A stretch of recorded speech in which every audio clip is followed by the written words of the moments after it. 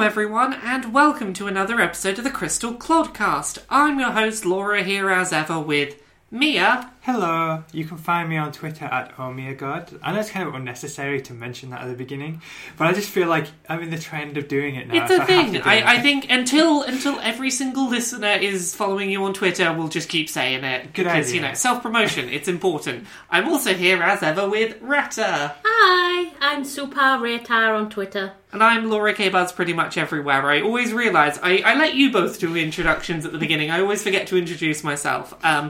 Today on the Crystal Clodcast, we are going to be talking about... before I say these episode titles, okay, I'll say the episode numbers and titles, and then we'll do a bit of explaining, because there's a whole big thing about episode numbers this week.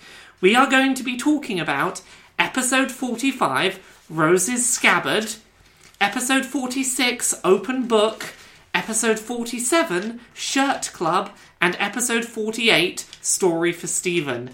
Now, this may differ from the episode number orderings you have, depending on your source. We got very confused by this because we found varying different sources saying what the correct episode order list was, and we couldn't work out why. Basically, the intended viewing order and the order the episodes were created in differs from the order that they were aired on TV. Due to the season 1 finale Stephen Bomb, where 5 episodes in a row tell one cohesive story, the show creators decided to take 3 episodes, which are episodes 46, Open Book, 47, Shirt Club, and 48, Story for Stephen, and while they were intended to slot in here where we're talking about them, they aired at the beginning of season 2, because basically just trying to get airing dates and things correct. We are following the Wikipedia list of Steven Universe episodes to set our order, so this may vary for you. These episodes for you may appear to be at the beginning of season 2. We've given you our episode titles. We're doing it in what Wikipedia states is the intended viewing order, as well as the Reddit Steven Universe episode order issues master post. It was a very helpful post. It was a very helpful post. Basically, it was just because they wanted to get 5 episodes shown Monday to Friday. That didn't work with the 3 episodes they had in a weird block. So episodes 46 to 48, they moved into season 2. For continuity, they're supposed to fit in here. That's where we're putting them. So, if you're ever not sure when we say episode numbers we're watching, it's the Wikipedia list of Steven Universe episodes. Overall episode number is what we're going with. So, did I explain that in a relatively understandable way? Thank you for that explanation. I think you covered everything. I mean, the bottom line is just, if you're following along, just use Wikipedia. Yeah, use Wikipedia and listen to the episode titles we say.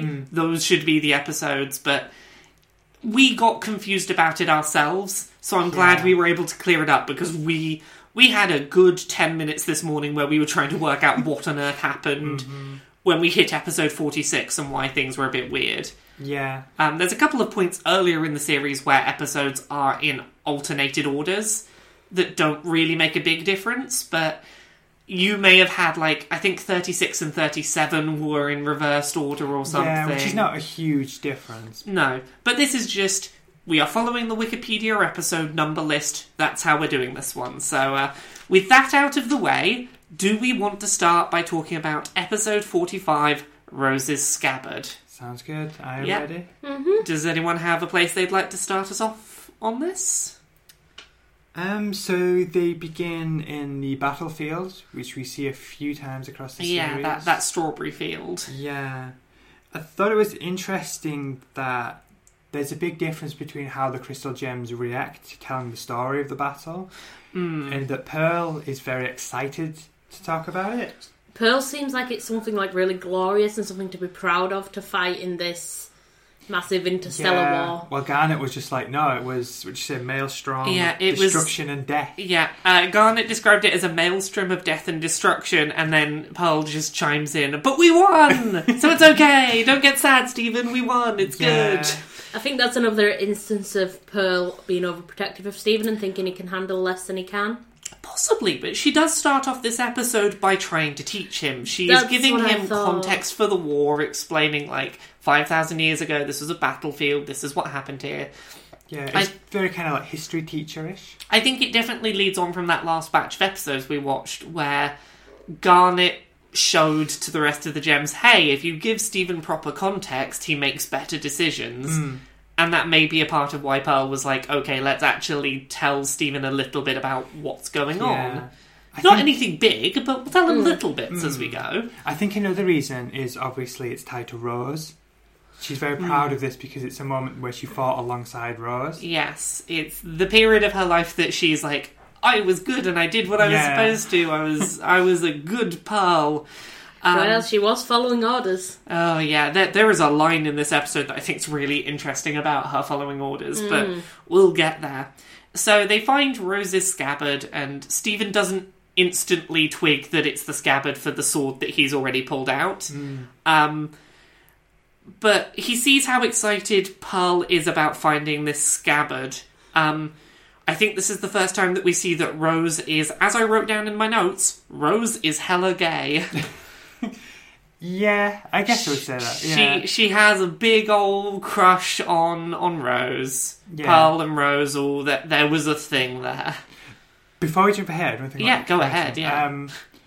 Lion seemed to know where the scabbard was. Yes. Which is interesting.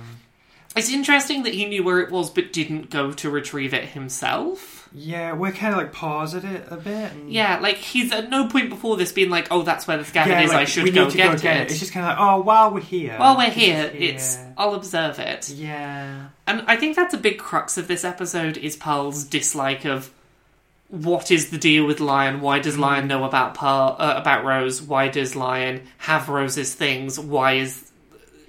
Lion comes to signify a lot of the things that she doesn't want to acknowledge about her relationship with Rose, I think. Yeah, Lion kind of breaks the fantasy in Pearl's mind that she was kind of like Rose's like number two and like special friend, that they would kind of, discuss the secrets with. It's like, well, hang on, Lion knows this stuff and Lion has access to things that I don't even know about. Pearl is incredibly proud of the fact that she was confided in. She talks about Rose like, of course Rose had to have secrets.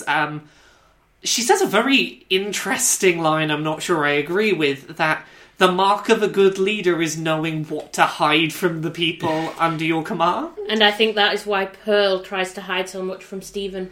Yeah. Because she thinks she is being a good leader in the way that Rose was. Keeping secrets as to not scare the people underneath you is what a good leader does, which is a weird stance a lesson to take from Rose's teachings, but we see later on, like, there absolutely is secrets that Rose kept just to herself, like Bismuth. Yeah, and that's the thing we do get to eventually is Pearl is fine with the idea of Rose keeping secrets for the greater good until they're secrets from Pearl. Yeah, exactly. It suddenly her stance. It's a stance that she only has because it's not about her. Yeah, she can defend it when she's not the one having things hidden from. Yeah.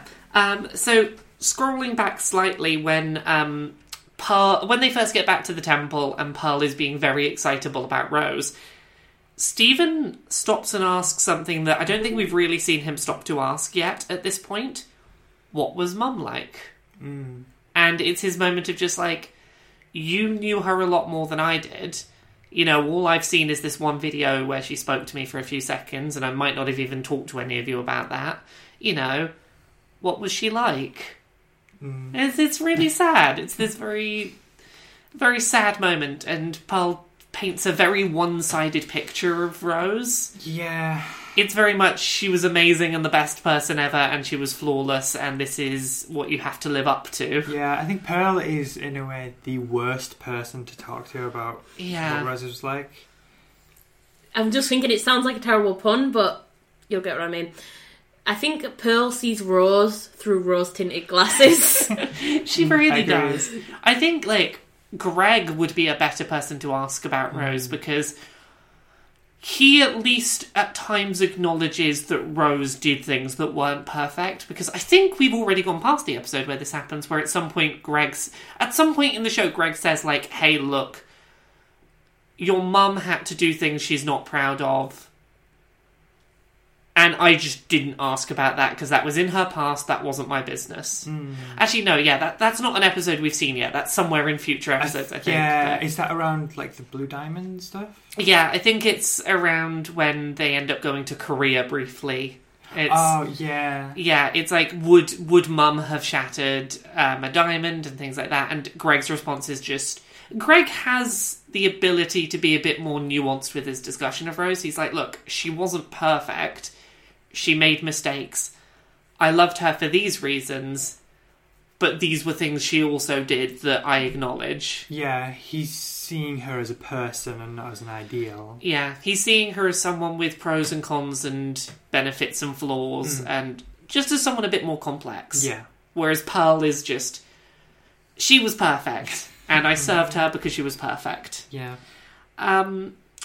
So Pearl tries to show off and take Stephen to the armory to be like, oh, she had all these secrets, and I know where the sword will be, and Stephen already knows about the armory. And Pearl is like, well, you can't. This was a secret. I knew. She doesn't seem to acknowledge the thought that maybe because Stephen is kind of Rose, maybe he'll know about Rose's things.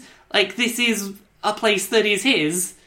Why shouldn't he know about it? Yeah, she definitely sees herself as kind of the sole protector of information on Yeah. Rose. He also seems angry that he doesn't know the significance of the place. Yeah, she Yeah. knows everything that Yeah, gets like revealed. when he's like, there's these axe things, and she's kind of like, oh, it's the axes of blah, blah, blah. yeah, like the suits of armour. She calls Yeah. it armour of the fallen. Yeah, Yeah. which we had a discussion on one of the Clodcasts, I think, didn't we, about Yeah. what's the deal with this armour?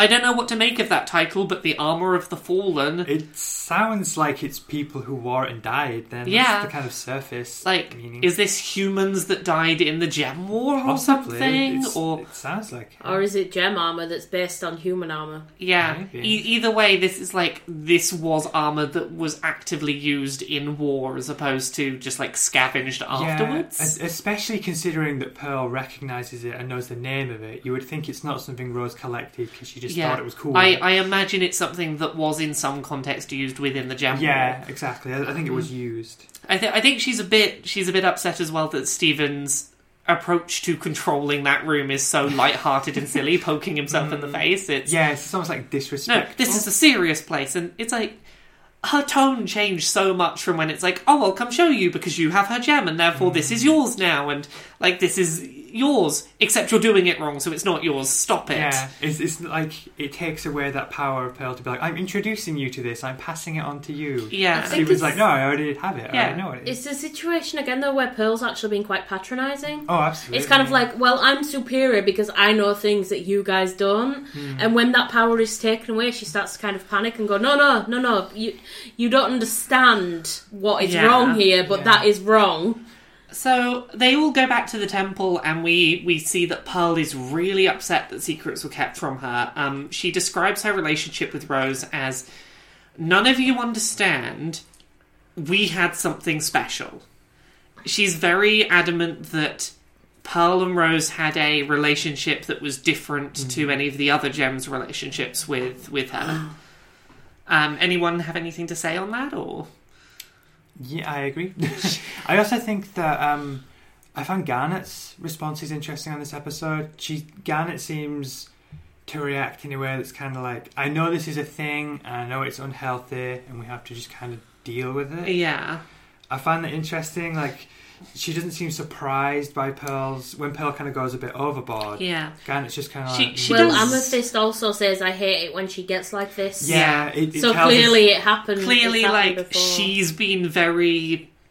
She feels like she has an ownership over Rose that she probably doesn't. Yeah, and it's like the other Gems don't encourage it, but they also don't really humour her. They It's- just kind of like sit Yeah. back and I- let her go. The more I think about this episode, the more it feels like Pearl's affections for Rose were probably one-sided. I Yeah. think so. In that it's very much like... Had it been a two-way street, the other Gems probably would have been like, yeah, you did have something special. But it's like...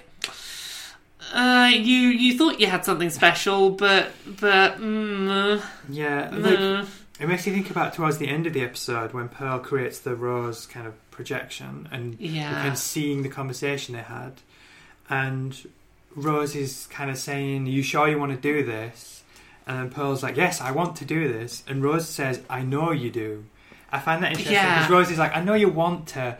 That to me read in a way where Rose is like, "I know you want to please me, but that doesn't mean it's the right thing to do." Just because you want to stay here with me doesn't mean that you've thought about the consequences of the choice you're about to make. Yeah.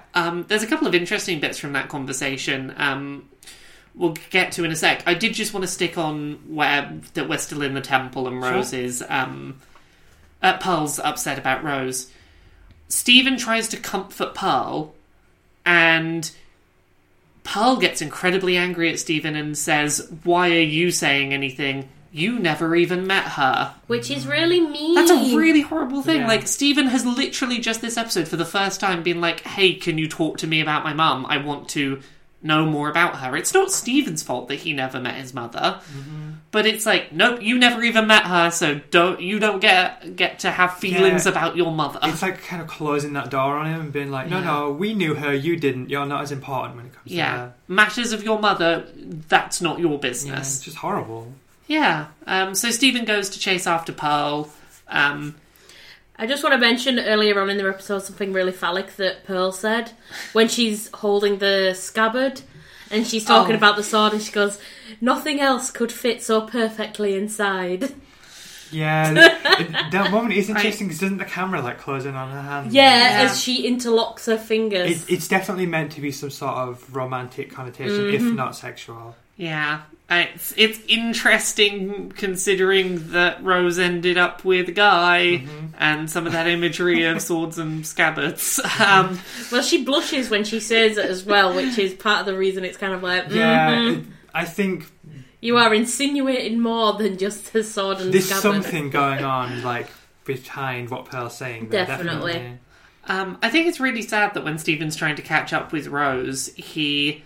asks, "Please tell me, did I do something wrong?" Oh, that broke my so heart. sad. Yeah, for the whole episode, Stephen never really says to Pearl, like, "You're being ridiculous, you're being mean." Like, the whole episode, Stephen's basically like, "Okay, your reaction is normal, what have I done to trigger it?" Yeah. Which is, in reality, it's the other way around. Was I wrong to look at this place early? Was I wrong to, like, tell you about the sword? Like, what did I do that upset you? How did I mess up? With Stephen, it's that he has a lot of weight on his shoulders. Yeah. Like, he knows that people are upset that Rose isn't here anymore, and he is aware that Rose isn't here so that he can be here. Yeah. So he will, whether people bring it up or not, he will have that responsibility on his shoulders that because of him, his mother isn't there and people want/need his mother to be around. So he has to live up to that. Yeah. I think a big part of this episode is Pearl struggling with, is Stephen or is Stephen not Rose? Because there's moments where, like, she says somewhere near the beginning of the episode, like, "You sometimes look like her," and when they finally meet up at the end of the episode, "Sometimes you even sound like her. Do you remember this place? Do you have any of her memories? We were here 5,000 years ago." Like, she's having this moment of, like, is any of the person that I previously loved still here? It's kind of messed up. Yeah, Kind of messed up, yeah. It's like, it seems in those moments that she would rather Stephen just transform into Rose. Yeah. Like, I'm Rose now, Stephen's gone. 100%. If in that moment Stephen had transformed back into Rose and was suddenly Rose again, Pearl would have been infinitely happier in that moment. Which is awful. Yeah, that's a really bad situation for a caring parental figure to be in, of, I would rather my child was gone. Yeah. So that person I liked was back. It says a lot that, like, if you imagine that, if that actually happened, like, Garnet's reaction, I really don't think she would... Her first reaction would probably be panic that Stephen is gone. Yeah. Like, just picturing how the different gems react in that situation, kind of like it works as a foil to show how unhealthy and selfish Pearl is being. I think it's a really interesting mirror to look at Pearl and Greg as the two people who had romantic interests in Rose and how they would react to Stephen being gone. That's a better Is effect, that Pearl would be happy that Stephen had gone and Rose was back, whereas Greg obviously misses Rose, but is like, look, she's gone. I have a child now. This child exists, and I would never wish them away to get the person I love that I previously loved back. That's just not a thing I would do. Well, we sort of see this later on, don't we, with the flashback episode when Stephen's a baby? Yeah. And the Gems basically kidnap him. Yeah. And they're kind of like, how do we get Rose out? But Greg's not even, like, thinking in that remotely Yeah, it's at like, all. I have my son now, and that's that. There's a couple of lines between Pearl and Hollow Rose that I wanted to mention. Please understand, if we lose, we'll be killed, and if we win, we can never go home. To which Pearl responds, why would I ever want to go home if you're here? And it's the insinuation being, when Rose is gone, what reason does Pearl have to stay? And I feel like Rose at this point maybe knew that she wasn't going to be around forever, because Pearl says, yeah, why would I ever want to go home if you're here? And Hollow Rose chuckles. I feel like it's insinuating she knew she wasn't going to be around forever. Or she at least suspects that she might not survive this. Yeah, she's like, ha ha ha, you know, you're staying because of me, but that, you know, if I'm ever not around, is that going to be enough? You're still going to have to stay here even if I'm not here? Yeah, that's what seems to be what the conversation's really getting at. Is Rose being like, this is real, this is serious, like this has real consequences. Are you doing this because of me, or are you doing this because you are happy to actually live with the consequences of you're going to have to stay here forever with or without me? I mean, we've seen in previous episodes, Pearl is not happy with this outcome. She does miss being able to go home and be in space. So I really don't think she was thinking... She really did make a choice that she wasn't happy to make long term, and I think that's a lot of why she would rather have Rose back than Stephen, is that she's not here on this earth for Stephen, she's here for Rose, and Rose is gone. And Pearl's kind of a messed up character. Yeah. I love her as a character, she's fascinating, but she's a bit messed up. Yeah, every now and then there are episodes with Pearl in particular where I'm like, my opinion of Pearl has dropped, and this is one of them. We are surprisingly not that far off from when we get to the really messed up Pearl episode, that two-parter that's the like unconsensual sex allegory. Yeah. That's like not that far off. No. One thing that Pearl does say is, to Stephen, she says, everything I ever did, I did for her. Yeah. Which is foreshadowing, do it for her. Yeah. Yeah. But it also makes me think, was she Rose's Pearl? Anyway. Well, Rose says at one point, describes her as my Pearl. Yeah.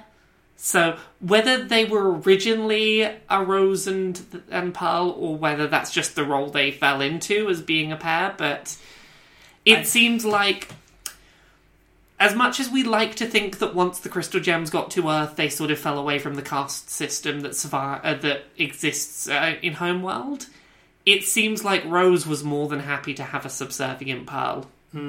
I think that there's more than enough evidence here to speculate that Pearl was assigned to Rose back in Gem Society. I mean, when we know that Rose and Pearl were fighting as a duo before Garnet joined them, as we see in the flashback later on.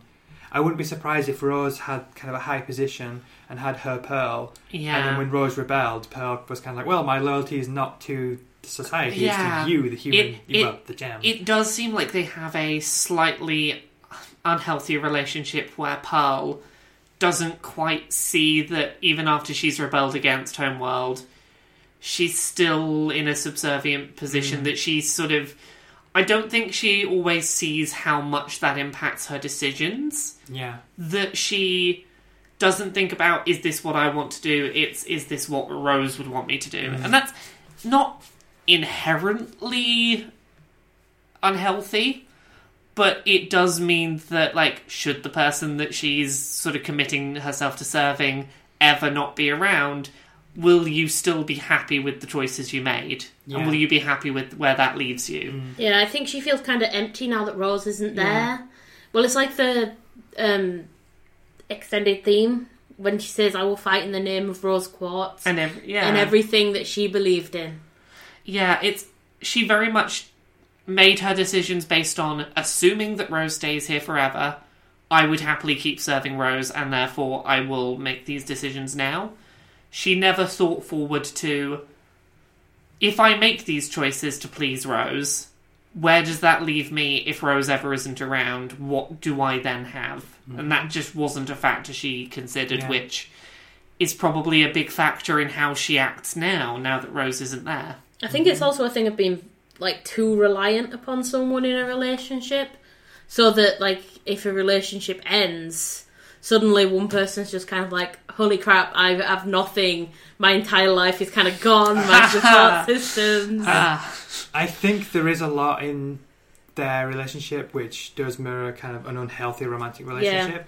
And I think we see more of that across the episodes. A lot of it does seem to come down to, like, even if your intention is to stay with someone forever, just still focus on, like, are you happy with what you're doing with your life outside of that? Because, you know, you never know what could happen. Yeah.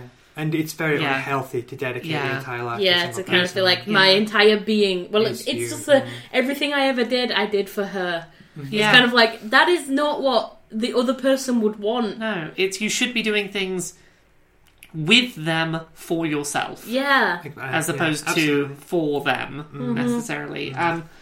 But yeah, the Pearl wonders, like, what would she think of me now? And at this point she seems to have acknowledged, like, you are not Rose, you are Stephen.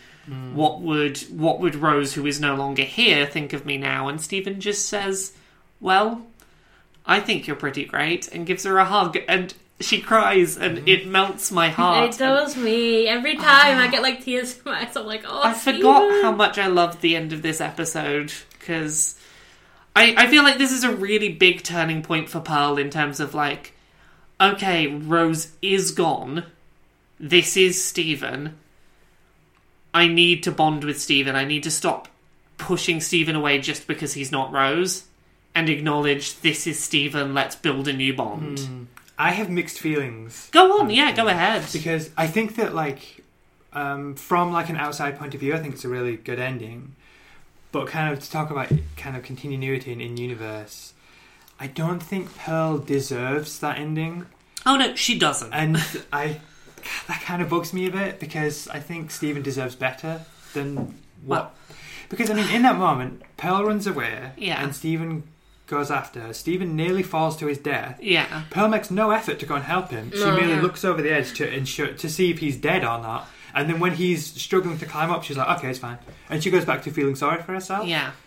One thing that I want to mention is that it reminded me of the Giant Woman episode, in that when Amethyst tries to get Stephen to do on the jumping platforms, she's like, what are you doing? That's too dangerous for Stephen. But when she's too busy thinking about herself, she doesn't care. She's like, I'm going to run away. I know he's probably going to follow me, but... There's a thing, I have a theory about this, which is, during the Giant Woman episode, where much earlier in the series, Pearl still has hope that this is Rose, that Rose is in there somewhere, and as such, I can't let you fall to your death because then I lose my chance of getting Rose back.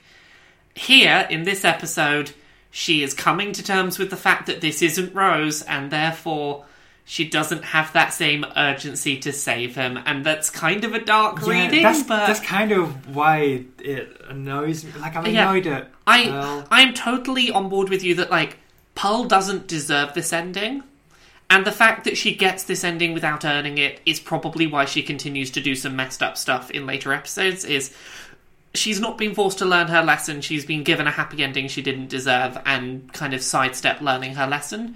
I still think from the outside that it is a very sweet thing to experience, to see, and it's nice to see her have that moment of a little bit of like, okay, Rose is gone, but I am still loved. Even if it's not deserved by her as a character, it's still a sweet moment to see, I think. I can understand that. It also says a lot about Stephen's character. Like, clearly Pearl was the one in the wrong the entire time, and yet he's still kind of like, if I can make you feel better, I will make you feel better. He doesn't care what she did. He cares about her being happy again. Well, it's what Stephen does. He wants everyone to be happy, which leads into the next episode. Yeah. Well, the last thing I wanted to say is I really like their little bonding montage at the end, where, like, Stephen's doing silly things with the stuff he stored in Lion, and then he starts getting out Rose's stuff and giving Pearl a chance to sort of like excitedly tell, because he says, what was Mum like? The ending, he does get to find out about his mum from Pearl, because she sort of acts out like, oh, this is me with the sword and the flag, and these were our adventures. It's a really good bit of animation, because obviously there is no dialogue, but we can see through Pearl's actions and waving the flag around, like you can she's see telling a her story. passion, her excitement, but you also see her, like, Stephen's like pulling ropes out, like flags out of line, and like gives her a hat and scarves, and she's just stopping to enjoy Stephen being Stephen, which is something that up to this point none of the gems have really done, because Stephen has tried time and time again to be like, these are things I enjoy and I find fun, and the gems often dismiss him. Yeah, I think this is the first moment we get of one of the gems stopping to be like, let's just enjoy Stephen doing Stephen's thing for what it is and actually enjoying it, which is a sweet moment for Stephen to get. He gets to learn about his mum. They have a nice bond here. I think it's also, like, in the Pearl accepting that Stephen isn't Rose. It's kind of like, Rose is gone, there's nothing I can do about that, but look at what I've gained.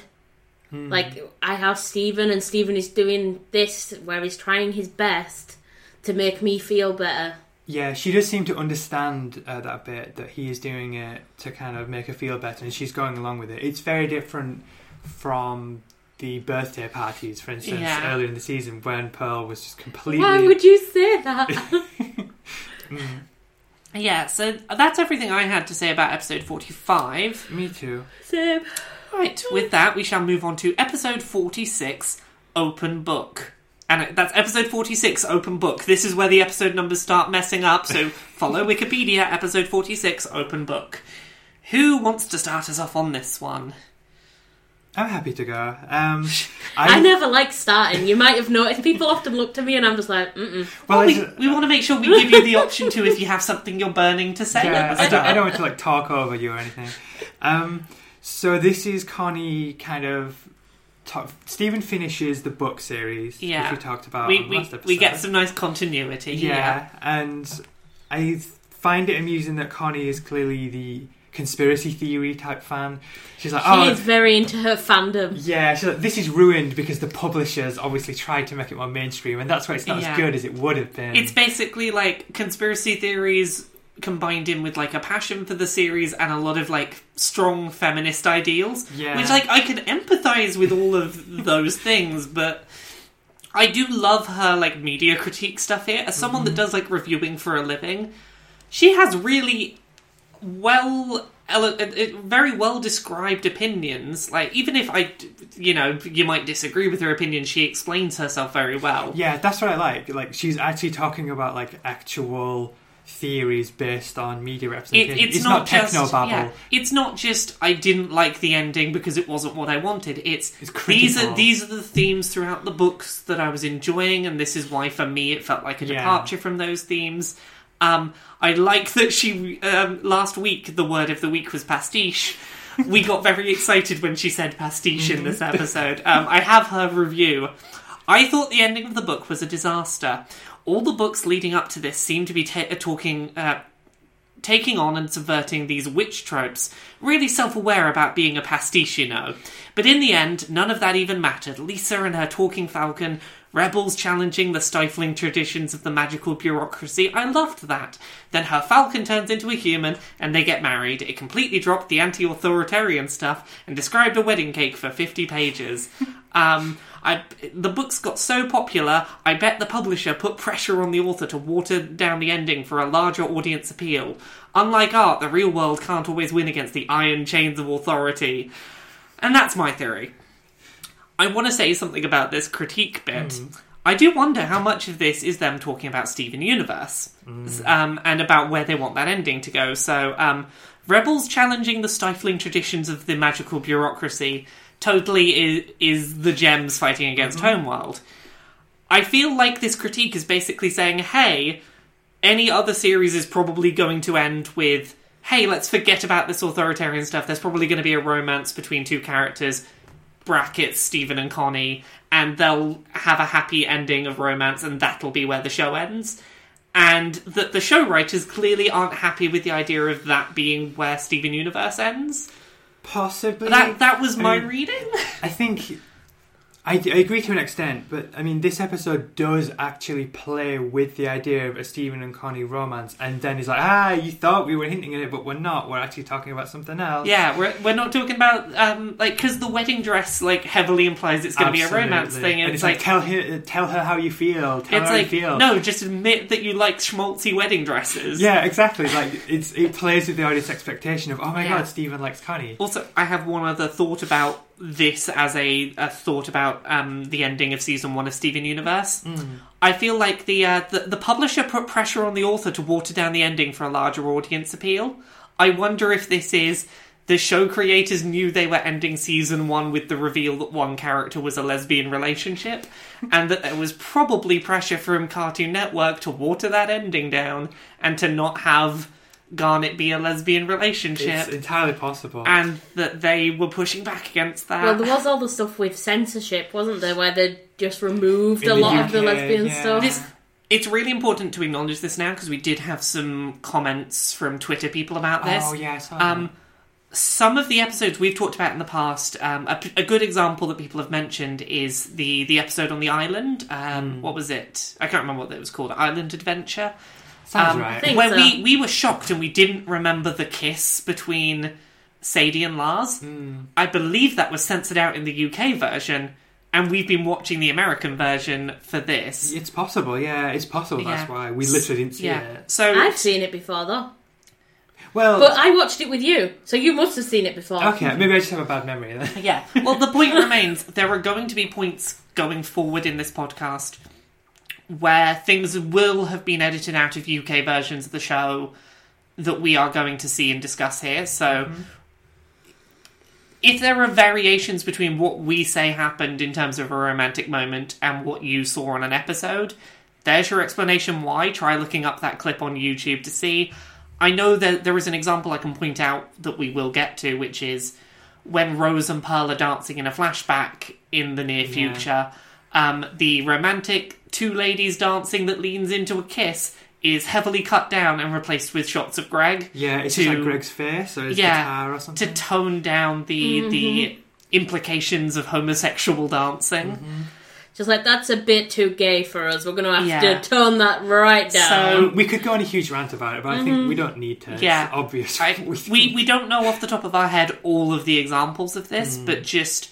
There are some other weird variations, like I know in Russia, Ruby is male, and is the only gem to use male pronouns to avoid Garnet being a lesbian. Yeah. So, there are some weird things that vary region by region. There's some violence as well, I believe. Yeah. I think the finale, the Jasper versus Garnet fight, they put some, flashes into the UK version to cover, impacts. Yes. I think Jasper being punched, you don't actually see the punch. In the UK version. So we are talking here about the American version wherever possible, because that's where we see the most of it. If there are things that we talk about that you don't see, it may be due to an edit that you've watched. Yeah. There's not much we can do about that, but just so we're acknowledging that bit. Either that or we're just very forgetful. Yeah. That's the other reason. Well, no, there's some of them I know weren't due to edits, that'll be a thing. But, no, I really like Connie's review, even if, it's totally subjective and Stephen has his own reasons for disagreeing. And I like that the episode does end with, I disagree with your opinion on this piece of media, but that's okay, because we can both eloquently explain why we think things. I love that the whole idea of this episode is basically you don't have to agree with your friends. You can have different opinions, and that's okay. It seems to be following a theme of don't do something just to please someone else. Yeah. I'm amazed how many times our batch of 5 episodes has a running theme of the week. As someone that does a lot of reviewing for work, I've recently been experiencing a lot of, I reviewed something and had a dissenting opinion on it, and therefore my opinion is wrong. It's no. Internet commenters, please watch this episode and realise that 2 very different opinions can both be valid. You know? Well, I studied fandom on a postgraduate course, and going back to what I mentioned before, Connie's idea of the publisher obviously changed it. that's something that I looked into a lot with the publisher, the manager, whoever's overseeing the creative process is always the villain, and that's who the fandom always attack when it changes. And I just thought it was an amusing little nod. It is interesting. I read your dissertation, so I remember reading all about this. Go look at my Twitter as of the 14th of April, because I was tweeting a bunch today about my thoughts on opinions and subjectivity in reviews, because that's a thing that's happening a lot at the moment. Cough, cough. I didn't like Yooka-Laylee, but other people did. So yeah, they go into Rose's room and they're going to make a new ending to the book. And Connie is very ambitious initially. She wants to create the Infinity Fair. Sorry, I inhaled a cat hair and it went up my nose and it's making my eyes water. I was trying to continue as normal, but you look like you're on the verge it's of because collapse. I was I'm either going to sneeze or I'm going to do something weird, but it's okay, I got it. Okay, You got it, you're sorted. Right. So yeah, when she's told that she's being too ambitious with creating an Infinity Fair, it's maybe just half of the Infinity Fair. I like how that's a nod back to the room trying to create the whole town and completely glitching up. Yeah. And her forgetfulness that, half of Infinity It's is still Infinity. So they instead create Stephen's going to become the Falcon and Connie's gets a costume shop. I like that while Connie is portrayed as someone who is very, very, very detail-oriented about that book series, when she's creating a costume of her favourite character, she's not obsessed with making it completely accurate to one moment in the book. Yeah, she doesn't stick to canon. Yeah. She plays with the elements. She's an obsessive fan, but she's still happy to be no, I'll pick the elements I like and mix and match them, even though that's not canon. They're basically creating their own fanfiction. Yeah, and it's really nice to see someone who is that passionate about the piece of media that they're I have these feelings about the ending, but also isn't I need to be canon with my costumes. Not elitist. Yeah, that's it. She's not being elitist. She's no, it's fine. Just do what's fun. Yeah, Does this count as LARPing? I guess so. For them, anyway. I suppose it kind of is. LARPing meets fanfiction. It's an improv LARP. Yeah. So Connie goes into the dressing up room and Stephen says, I want to see you now, and obviously fake Connie comes out. The fake... So I was just going to say, obviously the first time I watched this episode, it took me a lot longer to catch on, but this time I was kind of waiting for the moment, and it's so well done. Yeah, I was waiting for the moment when you can tell that fake Connie comes out. Connie is very opinionated, and she often tries to kind of steer Stephen a little bit, especially because it's her fandom. She absolutely adores this thing, and as soon as she's kind of what do you want to do? That's all she does. Yeah, it's seeded so quickly. If you know what to look for, you can pick up on it straight away. Is the room version of Connie consistently asks Stephen what to do. She knows facts, but she does not have opinions. Yeah. And Connie is very opinionated. Mm-hmm. And it's that's your clue, is she knows things because Stephen knows them.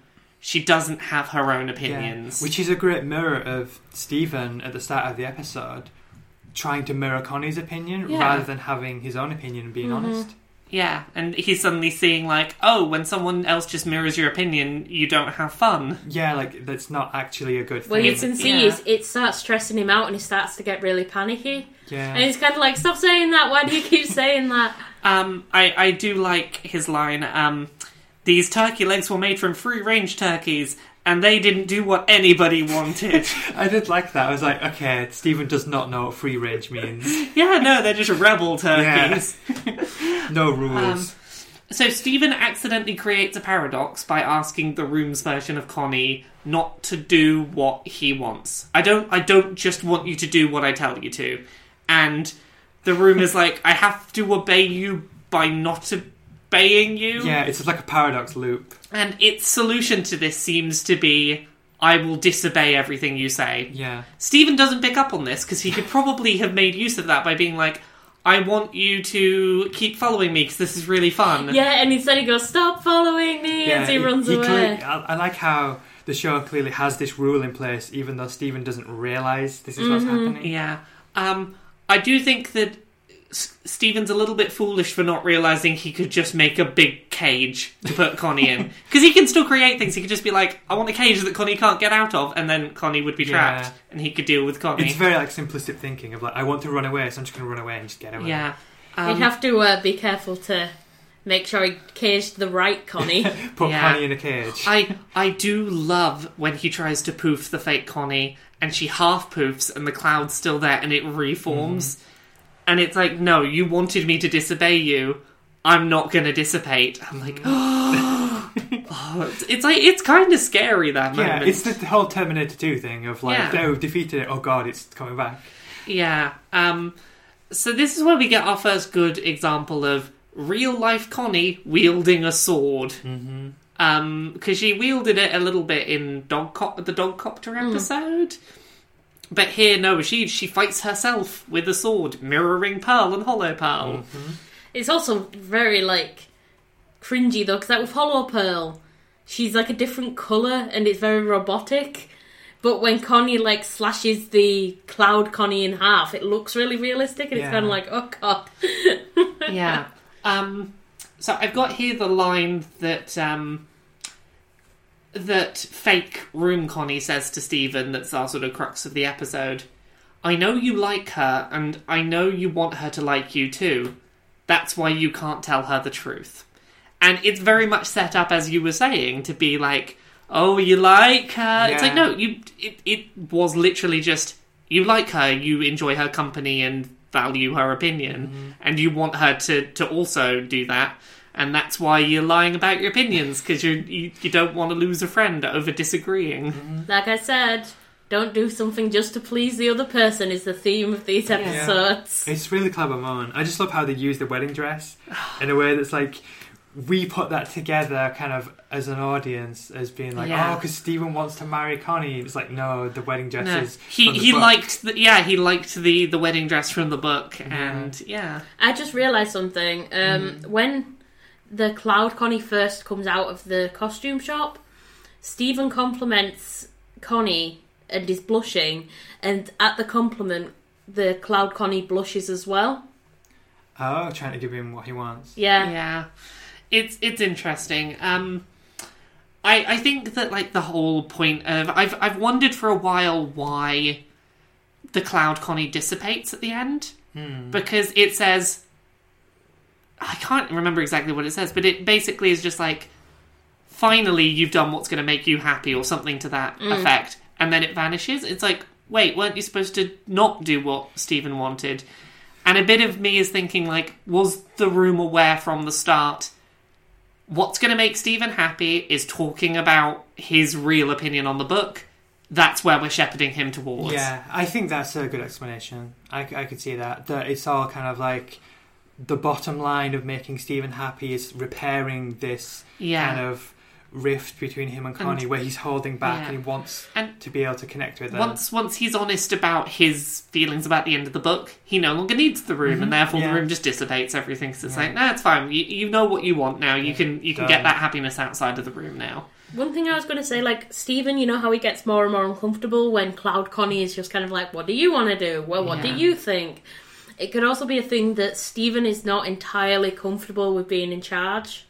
He doesn't mind taking charge on occasion, but he doesn't want to completely lead it, and everyone just look to him kind of going, that's possible. So what are we doing? What's going to go forward? The way I read it is that Stephen's getting stressed out because he's like, I'm doing this to please Connie because what I want more than anything is for Connie to be happy. Yeah. And then Connie's just like, what do you want to do? And he's like, and he's trying to... Yeah. He's like, well, I'm not doing this for me, I'm doing this for you, and I don't know what you want, so how can I make you happy? Because that goes back to the beginning, that his reaction is all about how to make her happy. He's doing the same thing that the Cloud Connie in the room is doing, of, I'm just trying to do whatever you want. Exactly, yeah. Like, he's trying to do the, what do you want to do? And he's like, Cloud Connie is basically doing what Stephen was trying to do. Yeah. Like, they're both doing the same thing. Both of them are like, what do you want to do? Let's make you happy. It is created from his conscience. Yeah. So yeah, eventually Stephen opens up and Connie suddenly realises, like, it's completely unsurprising that you liked the end of the book. You are all into schmaltzy stuff, you know. I should have realised that you would like 50 pages of cake description. Well, it's also very Stephen. Like, he's very naive. He Yeah. wants everyone to have a happy ending. Yeah, and absolutely. It completely fits his Yeah. character. Yeah. And, you know, the ending is just... It opens up for real debate and discussion when it's okay to disagree on media. Mm-hmm. And that's a nice moral to teach. Absolutely. I do like as well, there's the moment when, from this episode and the other episode with the book, the message we kind of get is that Connie sees all of the subtext and kind of everything that's going on in this series, and Stephen takes it at a surface level. But at the end of the episode, Stephen's like, "Oh, didn't you get it when he was crying?" And Connie's like, "Oh, I thought it was just because like they lost the sword or whatever." She missed the emotional subtext. Yeah, and Stephen's like, no, it's because he was scared and he was worried about her. So Stephen actually got more from the book as well. Arkham Icarus didn't know that she had ice magic, therefore he was sad because he thought she died. So I think that's a nice moment, that it's not that Connie sees all this stuff and Stephen misses it. Stephen sees it, the emotional stuff. He's reading a different way into the book, and that both readings are valid. Yeah, it goes back to the whole, like, I'm going back to academic stuff now, but like theories on like art belongs to the consumer. There is an art belongs to the consumer discussion to be had on the shirt episode. Oh yeah, absolutely.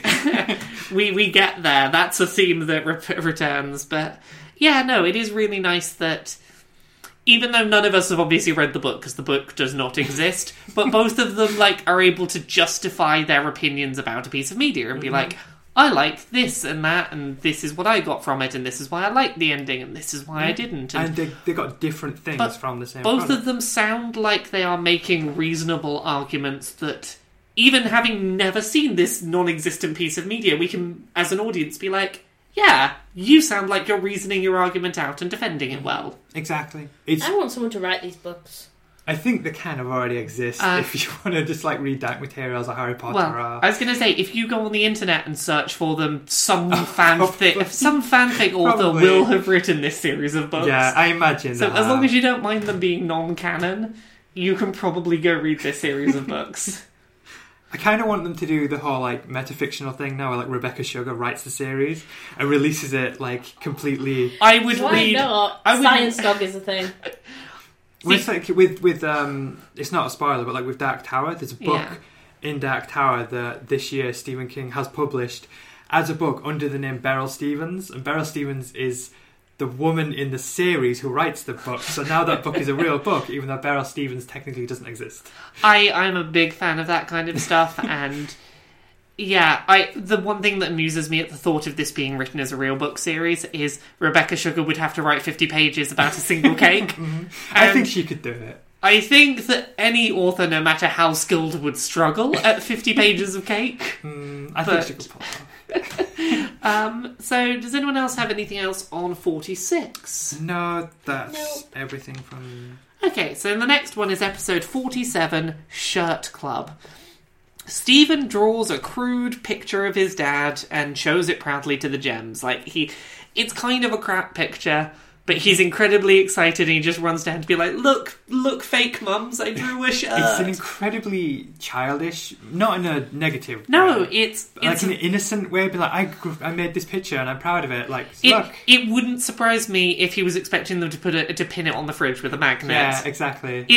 It's him being less mature than you would expect a child of his age to be. Like, you would expect that out of like a 6-year-old maybe to be like, I drew this. Can you look at it, please? Yeah. Which, it's totally okay, but it is one of those examples where it's like, this is not the behaviour you expect of a teenage character necessarily. Yeah, which was like alluded to last episode. It is something we get to eventually. We do see that, but his sort of non-agingness. Yeah, which is an interesting discussion to have when we get there. Yeah. So he ends up. How does he end up showing this picture to Buck? He takes it to the Big Donut because it's a flyer for his dad's guitar dad business, and then Mayor Dewey's son Buck comes in. I had actually not made any notes on that because, to be honest, I made very little notes until the end of the episode. There's not a lot to talk about that's particularly interesting until we get to the... There's a few things. So when Buck comes in, before he sees the guitar dad thing, Lars there's an interesting discussion to be had of Lars trying to impress the cool kids here, because Buck asks for a salad of some kind, and Lars says, yeah, I'll go make you one. There is no salad in their back room. No, I don't know how he thinks he's going to make a salad. He's just so intent on He has pleasing to him. please the cool kids, Yeah. therefore I It's- will foolishly agree to make you a salad. It's completely in line with everything we've seen of Lars so far, which is he Yeah. wants to be liked by the cool kids. Yeah, and he will agree to things that he cannot physically do out of panic of what if they don't like me. Just saying, it follows the context, doing something because Yeah, you think the other yeah. person wants you to do it. Yep. So Bucks sees the drawing and is like, hey, we should make this into shirts for your guitar dad business. I just want to mention something about Buck.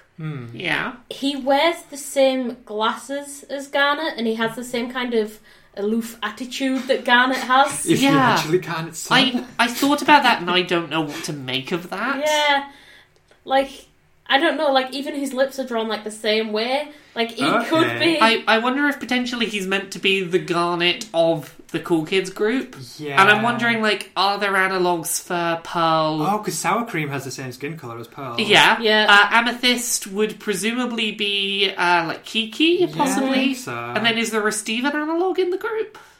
There is 4 of them, I just can't remember who the 4th is. Unless Steven's just meant to be Steven. Yeah. Because he hangs out with them and gets along with them so well. This is not a thing to try and come up with on the fly, but there's probably... like, I'm curious to have a proper look and think, is there an analogue between the Crystal Gems and the Cool Kids? Which would explain Garnet and Buck, and Sour Cream and Pearl.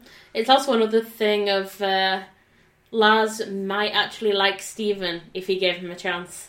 Yeah. So they go off to... They get the mayor's supplies for making shirts. I like the mayor's attempts to seem cool. Welcome to Bench City, boy. Yeah, and doesn't he like quote Jimmy Carter with like peace in the Middle East? Yeah. That's quite an obscure reference where children. Peace in the Middle East, teens. Like, he's a bit out of touch, but he's trying to be down with the kids, boy. But it's another of those jokes where like the older crowd will get it, be like, oh, look how incredibly out of date he is in trying to be up to date. So, something I think is interesting about Buck, we do get one bit of backstory for him. He went to a Montessori school, which, if anyone's aware, is basically like American posh school for young children that basically is like, we're going to worry less about subjects and lesson plans and more about creativity and fostering your creative attitudes. And I think that plays a lot into he went to a very artsy school as a young child for posh kids. Did try to draw something for his dad and it was probably mocked, which might have been where he lost his passion for innocent attempts at creativity. Yeah, I think reading between the lines, I think that's definitely implied. Because he does only see the art in an ironic context. Yeah, it's presumably he was in a place that was trying to foster creativity. He tried to create and was mocked for it, and that's probably why he has a very critical view of art. It's like he's taking control of that situation by now he is part of the group mocking. He's no longer the kind of innocent, naive person, because that's Steven taking that role. Now he's part of the critics. Yeah, so they make the Guitar Dad shirts, and Buck's focus is on making the art controversial, using a t-shirt cannon to fire shirts at people. At their heads, specifically. Yeah, so the shirts just drop into people's lives. There's a better example of it later on, but the shooting from the top of the clock tower is totally like a mass shooter allegory. Creepy as hell.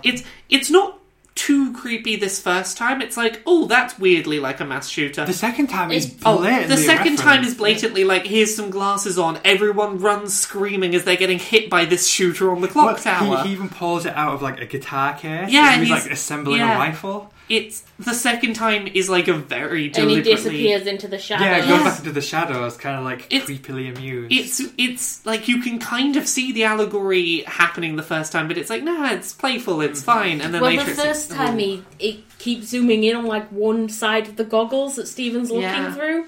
So it looks like he's looking through the scope of a rifle. It's so weird to have that be the reference in a kid's show is, here is the shooter on the clock tower. This thing that actually did occur.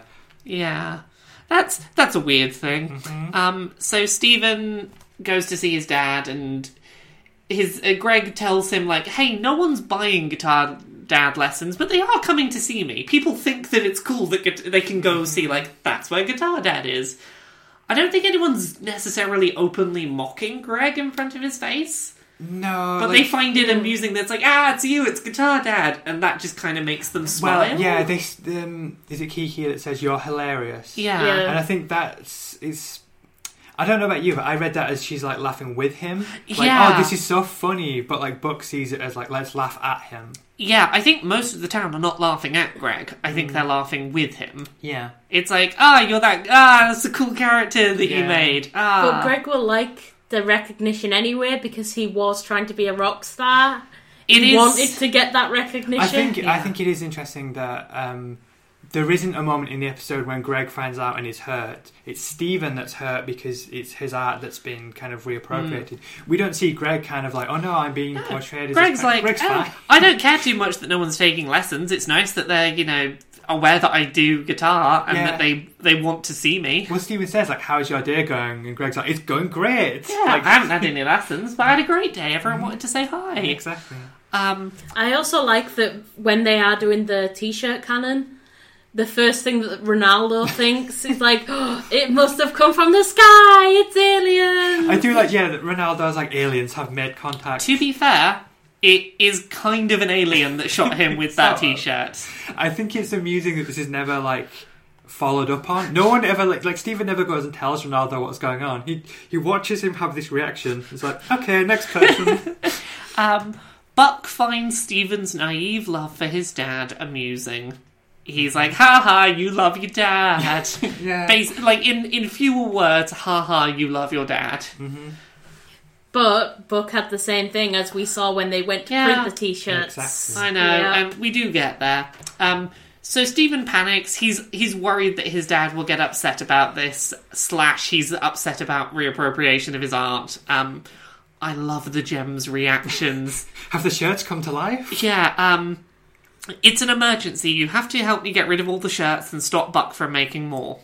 Have the shirts come to life and possess the bodies of their wearers? Are people catching on fire when they put on the magic shirts? Are the shirts destroying the wearer's will to continue on this mortal coil, thereby shutting down Beach City? No, they're just using my art in a way I don't agree with. The art is no longer yours, Stephen. Once you put art into the public consciousness, it's the audience's thing to, interpret how they do the death of the author and such. There's a great quote in... I'm trying to think now. It's not Death of the Author. It's older than that.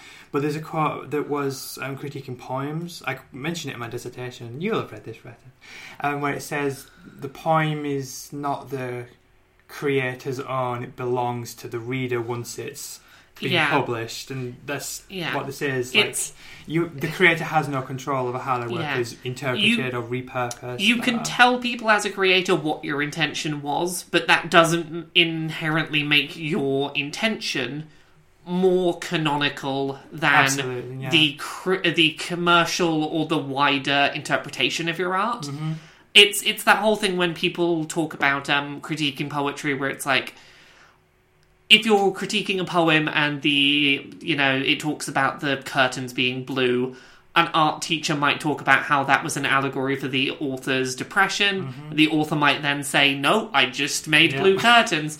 But if enough people interpret it as being like, oh, we know this author has depression, this was an allegory to their depression, that becomes a perfectly valid canonical reading of the intent of the blue curtains. Mm-hmm. Even if the author is actively against that interpretation. Because, art becomes the consumer's piece of art when they get it in their hands. Basically, art is entirely subjective. Exactly, and this goes back to art is subjective, so reviews are subjective. Stop telling people that their opinion it should be objective. There's no such thing as a wrong opinion. Yeah, and you can't have an objective opinion. No. Every opinion is bias. Yes. That's just how opinions work. Yes. Everyone forms an opinion from their own experiences. The second you say, I think, or I like this because, you've gone into the subjective. Mm-hmm. Is that why you say that my opinion doesn't matter when I tell you that you're beautiful? Well, that got dark. Well, you always said, well, you don't count. You've got to say that. It's true. Like, you do think Exactly, that. so really I'm just coming from the academic point of view of art being subjective, of me being the art. Well, that means that I, as an outside observer, can say, you're cute, and therefore, ha-ha, you can't tell me my opinion's wrong. Darn, my theory is Yeah. working against me. So yeah, Stephen shoots Buck's art on t-shirts. So basically he makes Buck understand his opinion of like, hey, it's not nice to like share someone's art with the intention of it being mocked by shooting the shirts that have his art of him and his dad on them. Yeah. Everyone finds them kind of funny, except for his dad. And it's glossed over really quickly, but Mayor Dewey finds it really sweet that it's like, oh, it's a shirt with that art that I really liked, and aw, It's a nice moment. Well, he probably thinks that it was actually It's Buck's sincere, idea. yeah. Because Stephen does it to be kind of like, haha, I think this Stephen- is revenge. I showed that you have feelings too. Haha. I don't think he does it in such like a malicious way. I think it's more to do with him getting Buck to understand how he feels. I think that's largely it, but I think there is some malice in it because of the whole creepy mass shooter vibe. Yeah, Yeah. I agree. That you can't have that like shades on cannon out of the guitar case, I am going to shoot everyone from the top of the clock tower, without some degree of malice being Actually, interpreted. the thing that he says before he does that, when he says, "Oh, he'll pay, they'll all pay," or something along those lines. It's very like... It's all teen creepy, mass shooter yeah. stuff. It's just, yeah. But Buck does Ooh. learn his lesson. He comes and apologises to Stephen, and Stephen's like, don't worry about a big apology. The fact that you came here, it's like, you get it. You got my lesson. You understand what I felt. And Buck goes to get a lesson from Guitar Dad. Which is nice. Yeah, he's It's like, cute. I may have mocked your dad, but I'll learn from him. It'd be nice. I'm like, oh, Buck, you became less of an arsehole over this episode. You have learned. Anything else for 47? The only other thing I was going to mention is going back to Lars's reaction at the beginning of the episode. Lars finds the t-shirt hilarious along with everyone else, which I think is a notable... One thing about Lars, though, he at first goes, "What the hell is this?" And then when he sees that it's Buck, who is one of the Yeah. cool kids, he goes, "Oh, this is Oh, awesome!" he does that. I'm talking about the end of the episode when with the ones with Yeah. Oh, yeah. Dewey on.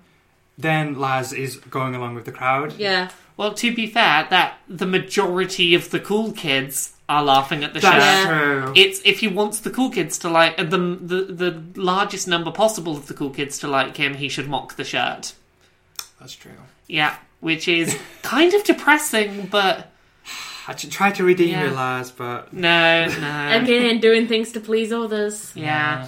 So yeah, that's everything I have for 47. Same. And our last episode of today is Story for Stephen. Story for Stephen, yes. Episode 48, Story for Stephen.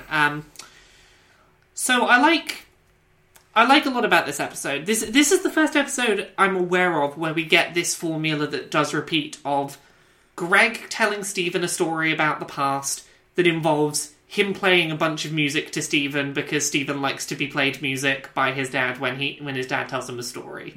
Who is that? That's my pal Marty. He's dead to me. It's an amusingly kind of dark moment in that he's kind of like nice and happy as he's talking about it, and he's like, "Oh yeah, it's him. Yeah, he's dead to me." He initially seems like he's Stephen-esque naive about it. It's like, he was mean to me, but he was my pal. No, he was mean. He's dead to me. Yeah. I learnt the error of my ways. I love Greg's line of, "I may be losing my hair, but the magic's still there." Yeah, he still knows he can create and stuff. So basically, this is the story of Greg and Rose meeting, now featuring Marty. We get Like a Comet at the start, which, honestly, probably one of my favourite songs in Steven Universe. It's definitely up there for me. I think it is one of the best. It's really sweet in that it's the best insight I think we get into what Greg was like when he was doing music full time. He was incredibly passionate about his music, even if no one else cared about it, and that didn't matter to him. Like, he was playing a show for maybe one person alone on a beach with some empty chairs out. He still felt like he was, on a big stage, rocking out, changing the world, some multi-million-dollar artist, and I think it's really nice that he had that passion. We talked about it before, didn't we? I think early on into our episodes that Greg is a character that we see when he was younger seemed to be very passionate and was kind of chasing fame to an extent. But now he's clearly not doing that in any way anymore. Yeah. He used to be a character who knew that the pursuit of creative careers was probably not going to work out long term, but he didn't let that stop him from pushing for his dreams regardless. Like, there's lyrics in that song that are about, like, he talks about the fact that eventually he's going to fly like a comet, soar like a comet, crash like a comet. It's like, he's going to have his moment of, this is what I'm doing what I love, and it's going to come crashing down at some point. But that doesn't matter, because from the moment that he hits the stage, he hears the audience calling his name, and he knows it's been worth it all of the while.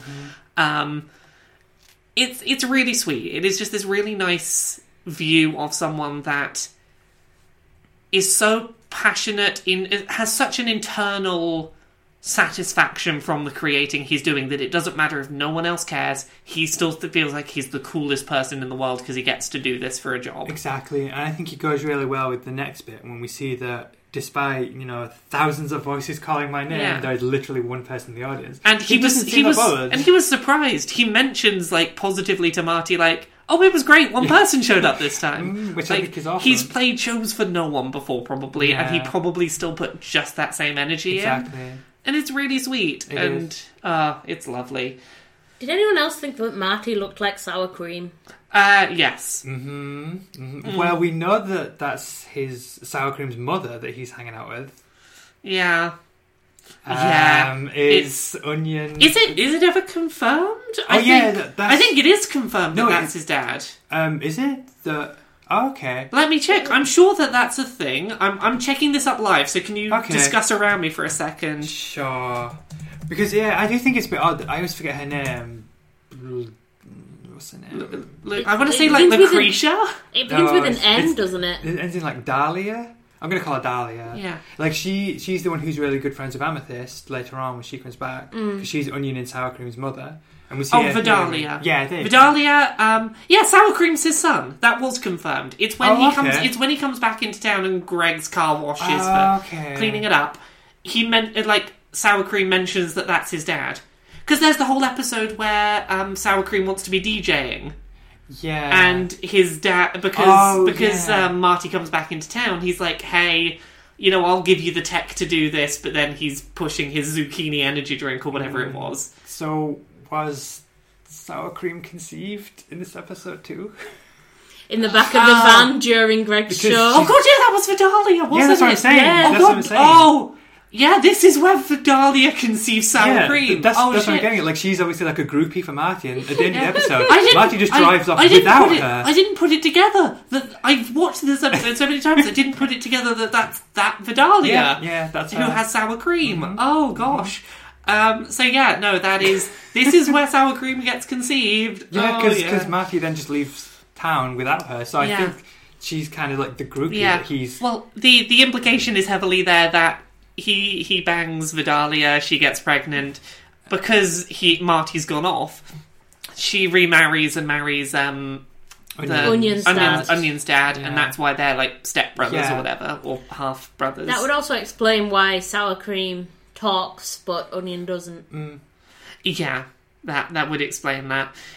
So yeah, that's the whole deal there, and we will certainly get to at some point the relationship between Marty. Also, I'm just looking at the Wikipedia page for this character. Apparently, at some point, Amethyst nicknames him Farty Marty. Okay. I don't remember that happening. I think it's the one where Amethyst meets up with her. And they talk about how they used to all hang out together. Oh, yeah. Do you still see Farty Marty? Yeah. I'm guessing. I think that's what it is. I did not remember the Farty Marty nickname. It just kind of jumped out at me. But yeah. So no, that's Marty who rolls into town, makes it look like he's a manager for a famous musician. Probably does this every time he goes to a town, like goes and has sex with people and then drives off. What does he say about, like, to Greg, you want one giant woman when you can have many, like, small women? women. Yeah, why would you want one giant woman when you could have multiple small ones? Yeah, he's clearly not very committed to her, so... No, he's just... He probably has kids in a lot of towns. Probably. Well, he was meant to be manning the merchandise stall. Yeah, so what was he doing off in the van he instead? was having sex in the van. Lovely. I hope Greg's cleaned his van. Yeah. So, Rose turns up to the show, and there's a conversation between Greg and Rose where Greg's album is called something like One Way Trip to the Cosmos or One Way Ticket to the Cosmos.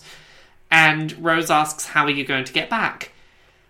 Greg doesn't intend to. He's like, no, I'll just go to space and never come back. I think Rose's line is really telling. It'd be really awful to never return to your home.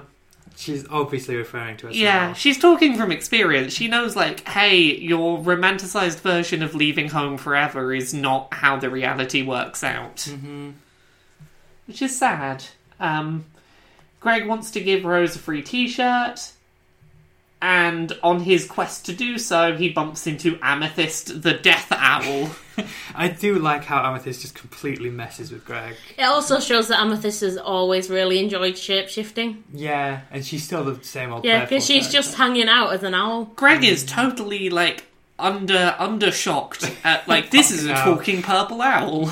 Well, he seems a character that's very laid back. He seems very accepting of everything. Yeah, I can see him just being like, I guess this is a thing because I'm experiencing it. Where's that magic pink lady? Well, I could tell you, but then they'd have to kill you! The temple exists, but the house does not. Yes, it's a cave at this point. Because clearly, like, the gems are happy to live in a cave because they're rock people. So somewhere along the way they built the house? Well, we already know they built the house when... Stephen was involved, Yeah, when Stephen was little. Okay. Yeah. Because I think they're just finishing building it up in the intro to the extended trailer. Yeah, it shows you it being built and then appear and get... The extended finished. intro, I think, is around the time that they finish building the house at the temple. Okay, cool. Amethyst seems to be the I feel silly now. Of all of the gems, Amethyst seems to be the most open to interacting with humans. Yeah, absolutely. Is that because she's an Earth-based gem? Possibly. She'll have... Well... Yeah. Not exactly, but she'll have grown up around humans. Humans have always existed in her world, but to Pearl, humans are a very, very recent thing. To Pearl and Garnet, humans are an alien species, whereas to Amethyst, they're from the same place she's from. They share a planet with her. Yeah. I think as well it's telling that Amethyst is the one hanging out on the fence, kind of which looks across at Beach City where the humans are. And Pearl, for instance, she mentions, like, oh yes, throw him over the fence, and, like, you know, the sign that says, you know, the humans to stay away, this is our place. Amethyst is just like, yeah, sure, come over, whatever. Yeah. I also find it funny, the signs, because you can clearly see that Garnet's done the one that says keep out, and then Pearl's written one underneath in, like, hollow fancy cursive that just says please. Is it Pearl or is it Rose? My interpretation was it's Rose, but I'm honestly not sure. Mine was Pearl, just because Pearl's kind of... It clearly wasn't either Amethyst or Garnet. No. One of them has... I took it as Rose because Rose seems like she would be much more open to being soft and gentle about her approach to keeping the gems out. Where Pearl would do fancy writing. She probably wouldn't say please to the humans to stay out. She'd be like, stay the hell out, get away from my Rose. That's my take on it. One thing I wanted to mention, it is actually, like, pretty obvious here that Amethyst's long hair does come from the fact that she really liked Greg's hair. Yes, she has short hair. I never picked up on that till this viewing, that, like, she really likes Greg's long hair, and that's why she eventually decides, let's have long hair. Yeah, because she looks more childlike Yeah. here. Yeah. She's smaller and she has the short hair. He's And- so cute. She definitely had some degree of idolising Greg at some point. Because, we know that they tried being friends for a while and that Yeah. she styled her longer hair after him. So, she clearly didn't hate Greg, even if she can be a real arsehole to him. One of my favourite Greg lines in this episode: "No one can ignore the universe." I'm like, oh, you believe so strongly in yourself, Greg. I love your passion. Gems don't use clocks. No, Pearl. What did she say? When it says what time is it? Yeah, She goes, nighttime. Because obviously they don't have jobs and 9-to-5s. They just do stuff when it needs doing, Yeah, and they don't sleep. So it doesn't matter to them. It's did something happen somewhere that we need to go and deal with? That's when we go. That's the times that we go. So they've had to learn the concept of time Yeah, that's a recent thing. for Stephen's benefit. Greg dropped out of community college to follow his passion for music, which, again, says a lot for his passion for it. He was clearly trying. He wasn't the smartest of people, but he was trying for an academic career, and then saw the opportunity of, I could go out on the road and do music, and that could be my job. I don't care if it's not the most sensible thing, and if it's probably going to end up crashing and burning at some point. I'm willing to put aside this thing I don't like, and I'm not very good at, to follow my passions. I'm like, oh, Greg, you're lovely. What else do we have? I do like that when... Well, basically, I just really like the fact that Pearl says, I can sing. Yeah, she's immediately jealous of Greg. Yeah. Straight away that happens. She's jealous of a human with no powers because he's creative. When they're in the van and Marty's driving Greg off, Greg at one point strums the guitar without using his hands. Oh, okay, I missed that. Oh, one of the guitar strums, he's got one hand on the neck of the guitar, one of his hands raised up, doing a Yeah, and it strums. and the guitar does a strum. So Okay. there's one strum I can't account for how he strummed. Magic guitar? Magic guitar, did he strum with his foot? He Did he- strummed with his penis. I was trying to avoid that. I was like, how do I allude to the fact that, maybe Greg strummed the guitar with his penis? Well, he does have some pretty strong feelings about aliens. Well, And he is talking he's- about a song for Rose that was what I was trying to... How do I tastefully say this? Does he have a big hard love for the alien he's singing about? Oh, Mia looks so ashamed of us. I'm sorry, we're dirty, but I realised I had that thought the last time I watched this episode, and it made me chuckle when I watched it this time. Right. I was watching this episode just being like, ha ha ha, he's strummed with his penis. Oh, Mia, you are the Garnet of our situation right now. You're kind of like, okay, calm down, kids. Greg wants a giant woman. His son sings a song about wanting to see a giant woman. Obvious Like reference. father, like son. Greg eventually kicks Marty out the van and drives back for Rose. I also noticed while Greg is in the van, there's a box of the shirts that Stephen always wears. Yeah. So that'd be why Stephen was always wearing the pink shirts with the star on. Because it's Greg already old owned them. merchandise. That is a really nice point. I like that when Greg goes driving through the streets in his van, it's an homage to the intro. It's kind of the same camera yeah. angle, and the van kind of skids at exactly the same moment. Yeah. So he runs back and starts singing. He sings a second song in this episode, his sort of "What are you doing here" song.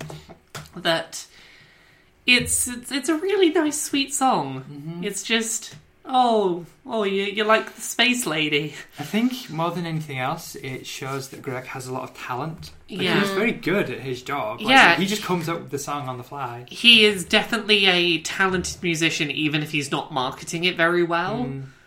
It's not for lack of talent that his career doesn't take off. Yeah. And we know that later because one of his songs ends up being remixed as a commercial jingle. He can write good, well put together music. He can write music. He does his... Yeah. I just want to say, I think it's really rude that he just smashes down the fence with his van. It I is was really just like, rude. that's so rude. He does it for love. Yeah, I can forgive him. I don't know. I think I'd still be pretty pissed if someone just like drove through our fence. I'm kind of like, I love Laura.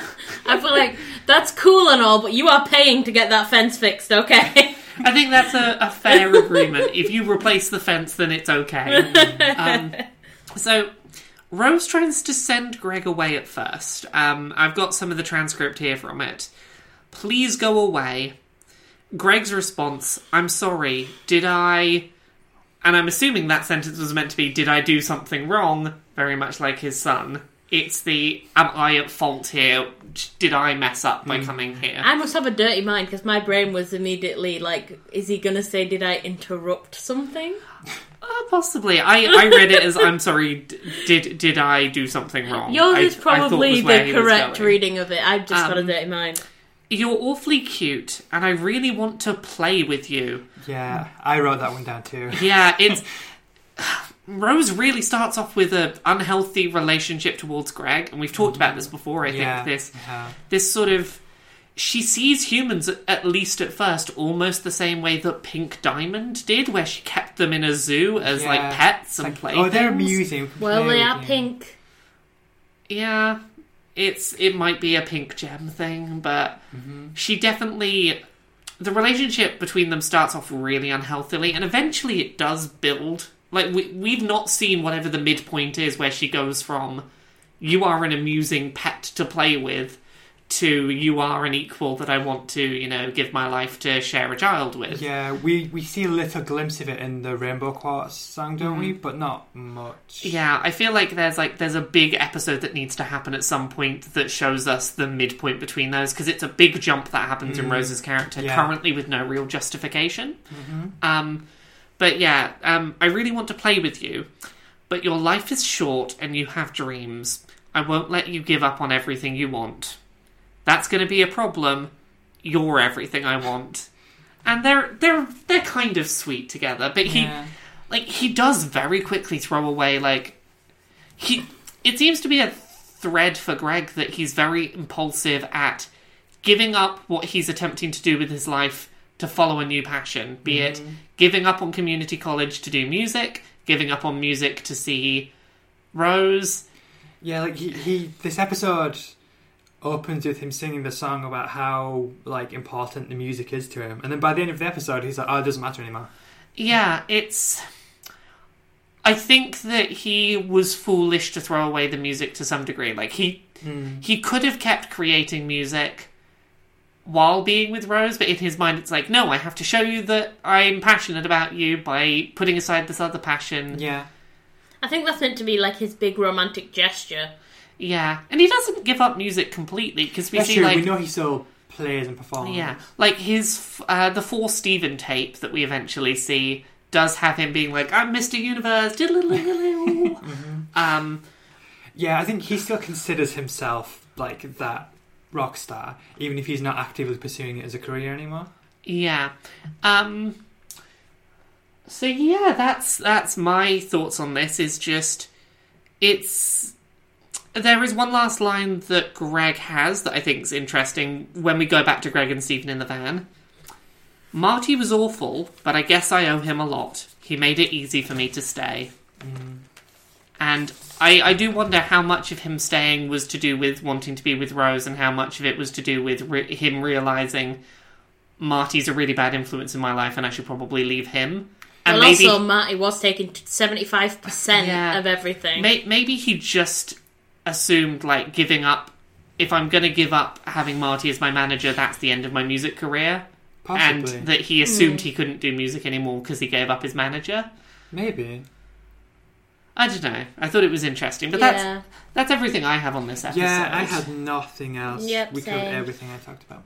Hooray! So that's a nice, look into Greg. And, oh, next episode's going to be fun. Because everyone, next episode, we're talking about the five episode run of the end of season 1. I really want to do this one. I'm so excited. I know. There's a bit of me that's just like, can we just finish this podcast and then record the next one straight after? We could do that, right? Well, considering the next episode's probably going to be a long one. Yeah, next one's probably going to be a long one. We'll do it another time. But yeah, this has been another episode of the Crystal Clodcast. Thank you very much for listening. I hope you've enjoyed. Time to do self-promotion. Mia, where are you on the internet? You can find me on Twitter at OmiaGod. I'm also on Patreon at patreon.com/MiaViolet.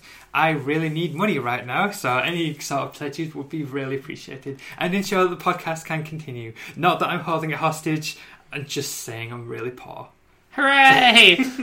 Retta, where are you? I'm just Super Raytar on most places on the internet. SUPARRAYTAR. That is it. And I'm at Laura K. Buzz pretty much everywhere. Thank you very much for listening. We'll have another episode for you again next week.